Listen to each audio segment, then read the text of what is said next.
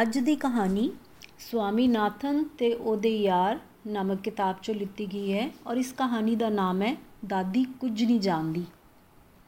Board high school ਵਿੱਚ ਕੰਮ ਦਾ ਕੁਝ ਜ਼ਿਆਦਾ ਹੀ ਭਾਰ ਸੀ।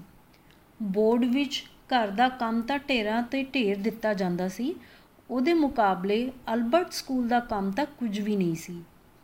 ਹਰ ਅਧਿਆਪਕ ਸਮਝਦਾ ਸੀ ਕਿ ਉਸੇ ਦਾ ਹੀ ਇੱਕੋ ਇੱਕ ਵਿਸ਼ਾ ਅਜਿਹਾ ਹੈ ਜਿਸ ਦਾ ਅਧਿਐਨ ਮੁੰਡਿਆਂ ਨੂੰ ਕਰਨਾ ਚਾਹੀਦਾ ਹੈ। 6 ਸਵਾਲ ਗਣਿਤ ਦੇ, 4 ਪੰਨੇ ਸੁਲੇਖ ਦੇ, ਕੌੜੀਆਂ ਦੀਆਂ ਕੌੜੀਆਂ, ਮੁਸ਼ਕਿਲ ਲਫ਼ਜ਼ਾਂ ਤੇ ਡਿਕਸ਼ਨਰੀ ਅਰਥ, 2 ਨਕਸ਼ੇ, ਤਾਮਿਲ ਕਵਿਤਾ ਦੇ 5 ਬੰਦ, ਇਹ ਤਾਂ ਹਰ ਰੋਜ਼ ਦਾ ਆਮ ਕੰਮ ਸੀ ਘਰ ਲਈ। ਸਵਾਮੀਨਾਥਨ ਕਈ ਵਾਰ ਸੋਚਦਾ ਕਿੰਨਾ ਚੰਗਾ ਹੁੰਦਾ ਜੇ ਮੈਂ ਅਲਬਰਟ ਸਕੂਲ ਨਾ ਛੱਡਦਾ। ਇੱਥੋਂ ਦੇ ਉਸਤਾਦ ਬੜੇ ਜ਼ਾਲਮ ਸਨ। ਹਫ਼ਤੇ ਵਿੱਚ 3 ਦਿਨ ਡਰਿਲ, ਉਹਦਾ ਹਾਲ ਤਾਂ ਪੁੱਛੋ ਹੀ ਨਾ। ਸਕਾਊਟ ਕਲਾਸ ਵੀ ਸਨ। ਜੇ ਇੱਕ ਵੀ ਕਲਾਸੋਂ ਨਾਗਾ ਹੋ ਜਾਂਦਾ ਤਾਂ ਅਗਲੇ ਦਿਨ ਹੱਥਾਂ 'ਤੇ 6 ਡੰਡੇ ਵਰਦੇ। ਸੁਕੜੂ ਜੇ ਚਿਹਰੇ ਵਾਲਾ ਹੈਡਮਾਸਟਰ ਵੇਖ ਕੇ ਤਾਂ ਕਰੈਤ ਆਉਂਦੀ। ਆਵਾਜ਼ ਉਹਦੀ ਚੀਕਵੀਂ ਸੀ। ਅਲਬਰਟ ਸਕੂਲ ਦੇ ਹੈਡਮਾਸਟਰ ਵਿੱਚ 100 ਔਗੁਣ ਸੀ, ਪਰ ਸੀ ਬੜਾ ਸੋਹਣੀ ਫੱਬਤ ਵਾਲਾ। ਇੰਨੀ ਕਰੜਾਈ ਤੇ ਇੰਨੇ ਅਨੁਸ਼ਾਸਨ ਸੀ ਕਿ ਵੇਲ ਦਾ ਕੋਈ ਮੌਕਾ ਹੀ ਨਹੀਂ ਸੀ।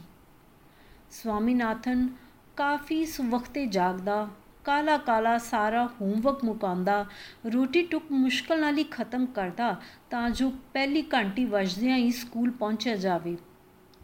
ਹਰ ਰੋਜ਼ ਉਹ ਮਾਰਕੀਟ ਰੋਡ ਦੇ ਆਖਰੀ ਸਿਰੇ 'ਤੇ ਕੱਪੜੇ ਵਾਲੀ ਦੁਕਾਨ ਲੰਘ ਰਿਹਾ ਹੁੰਦਾ ਜਦੋਂ ਪਹਿਲੀ ਘੰਟੀ ਵੱਜਣ ਦੀ ਆਵਾਜ਼ ਉਹਦੇ ਕੰਨੀ ਪੈਂਦੀ।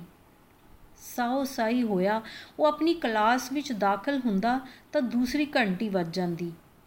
ਇਸ ਘੰਟੀ ਵਿੱਚ ਅਲਬਰਟ ਸਕੂਲ ਦੇ ਘੰਟੇ ਵਾਲੀ ਭਰਪੂਰ ਗੂੰਜ ਨਹੀਂ ਸੀ, ਬੜੀ ਨਿਮਾਣੀ ਜਿਹੀ ਆਵਾਜ਼ ਸੀ, ਜਿਵੇਂ ਕੋਈ ਨੱਕ ਥਾਣੀ ਬੋਲਦਾ ਹੋਵੇ। ਪਰ ਛੇਤੀ ਉਹ ਇਸ ਆਵਾਜ਼ ਦਾ ਆਦੀ ਹੋ ਗਿਆ।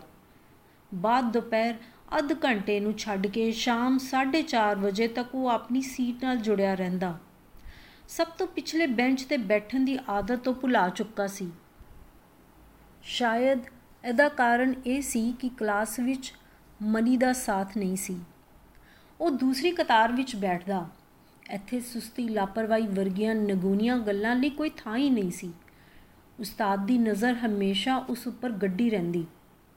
ਜਦੋਂ 4:30 ਦੀ ਘੰਟੀ ਵੱਜਦੀ, ਸਵਾਮੀਨਾਥਨ ਆਪਣੀ ਪੈਨਸਿਲ ਜੇਬ 'ਚ ਸਰਕਾ ਦਿੰਦਾ ਤੇ ਥੱਕਦੀਆਂ ਦੁਖਦੀਆਂ ਉਂਗਲਾਂ ਨੂੰ ਸਿੱਧਾ ਕਰਦਾ।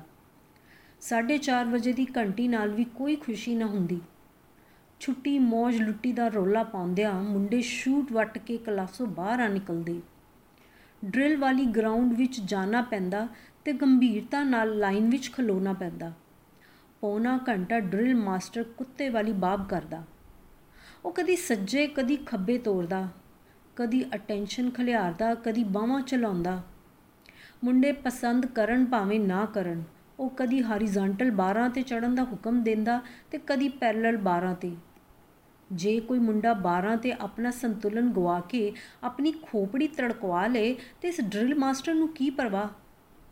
ਇਸ ਸਭ ਕੁਝ ਤੋਂ ਬਾਅਦ ਸਵਾਮੀਨਾਥਨ ਕਾਫੀ ਪੀਣ ਲਈ ਘਰ ਪਹੁੰਚਦਾ, ਕਿਤਾਬਾਂ ਫਰਸ਼ 'ਤੇ ਸੁੱਟਦਾ ਤੇ ਕ੍ਰਿਕਟ ਮੈਦਾਨ ਵੱਲ ਇਹ ਜਾ ਉਹ ਜਾ ਹੋ ਜਾਂਦਾ। ਇਹ ਮੈਦਾਨ ਕਾਫੀ ਦੂਰ ਸੀ। ਇਹ ਰਸਤਾ ਅੱਧਾ ਕੁ ਦੌੜ ਕੇ ਅੱਧਾ ਕੁ ਤੁਰ ਕੇ ਮੁਕਾਇਆ ਜਾਂਦਾ। ਅੱਖਾਂ ਵਿੱਚ ਮਟਮੈਲੇ ਜਿਹੇ ਖੇਤ ਦਾ ਨਕਸ਼ਾ ਹੁੰਦਾ ਜੋ ਕਿਤੇ ਕਿਤੇ ਝੁਲਸੇ ਜਿਹੇ ਘਾਹ ਨਾਲ ਕੱਜਿਆ ਹੋਇਆ ਸੀ। ਡੁੱਬਦੇ ਸੂਰਜ ਦੀਆਂ ਤਿਰਛੀਆਂ ਕਿਰਨਾਂ ਪੈਂਦੀਆਂ ਤਾਂ ਇਹੋ ਘਾਹ ਅੱਗ ਵਾਂਗ ਬਲਦੀ ਪ੍ਰਤੀਤ ਹੁੰਦੀ। ਮਿੱਟੀ ਘੱਟੇ ਦੀ ਹਲਕੀ ਜਿਹੀ ਤਹਿ ਨੇ ਹਵਾ ਨੂੰ ਘੇਰਿਆ ਹੁੰਦਾ ਤੇ ਮੁੰਡੇ ਇਸ ਵਿੱਚ ਨੱਚਦੇ ਭੱਜਦੇ ਰੌਲਾ ਰੱਪਾ ਪਾਉਂਦੇ। ਕਿਹੋ ਜਿਹੀ ਸੰਗੀਤਕ ਆਵਾਜ਼ ਨਿਕਲਦੀ ਜਦੋਂ ਬੈਟ ਠਾਹ ਕਰਕੇ ਬਾਲ ਨੂੰ ਵੱਜਦਾ। ਲੂਲੀ ਐਕਸਟੈਂਸ਼ਨ ਵੱਲ ਜਾਂਦੀ ਸੜਕ ਦੇ ਮੋੜ 'ਤੇ ਪਹੁੰਚਦਾ ਤਾਂ ਸੂਰਜ ਵਿਖਾਈ ਦਿੰਦਾ। ਇਉਂ ਜਾਪਦਾ ਜਿਵੇਂ ਦੁਮੇਲ ਉੱਪਰ ਸੂਹਾ ਤੱਪਿਆ ਹੋਇਆ ਸਿੱਕਾ ਸੰਤੁਲਨ ਬਣਾ ਕੇ ਟਿਕਿਆ ਹੋਇਆ ਹੈ। ਮਨ 'ਚ ਇਹੋ ਆਸ ਉਪਜਦੀ ਇਹ ਕਿਤੇ ਡੁੱਬ ਨਾ ਜਾਏ। ਪਰ ਸਵਾਮੀਨਾਥਨ ਮੈਦਾਨ ਵਿੱਚ ਪਹੁੰਚਦਾ ਤਾਂ ਸੂਰਜ ਹੇਠਾਂ ਲੈ ਚੁੱਕਾ ਹੁੰਦਾ। ਅਸਮਾਨ 'ਤੇ ਰੰਗ ਅਤੇ ਰੌਸ਼ਨੀ ਦੀ ਬਸ ਇੱਕ ਕੂਚੀ ਫਿਰੀ ਹੁੰਦੀ। ਪਰਛਾਵੇਂ ਸਰਕ ਕੇ ਬਾਹਰ ਆ ਗਏ ਹੁੰਦੇ। ਕਿਤੇ ਕਿਤੇ ਮਿਊਨਿਸਪਲ ਕਮੇਟੀ ਦੀਆਂ 1-2 ਲਾਲਟੈਨਾਂ ਝਮਕ ਰਹੀਆਂ ਹੁੰਦੀਆਂ।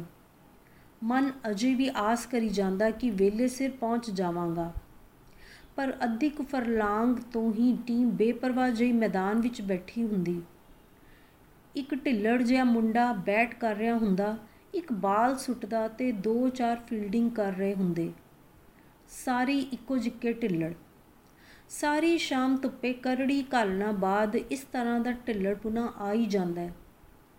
ਨਿਰਾਸ਼ਾ ਦੇ ਇਸ ਦੁੱਖ 'ਚੋਂ ਸਵਾਮੀ ਨਾਥਨ ਵੇਖਦਾ ਕਿ ਰਾਜਮ ਬਹੁਤ ਨਾਰਾਜ਼ ਹੈ।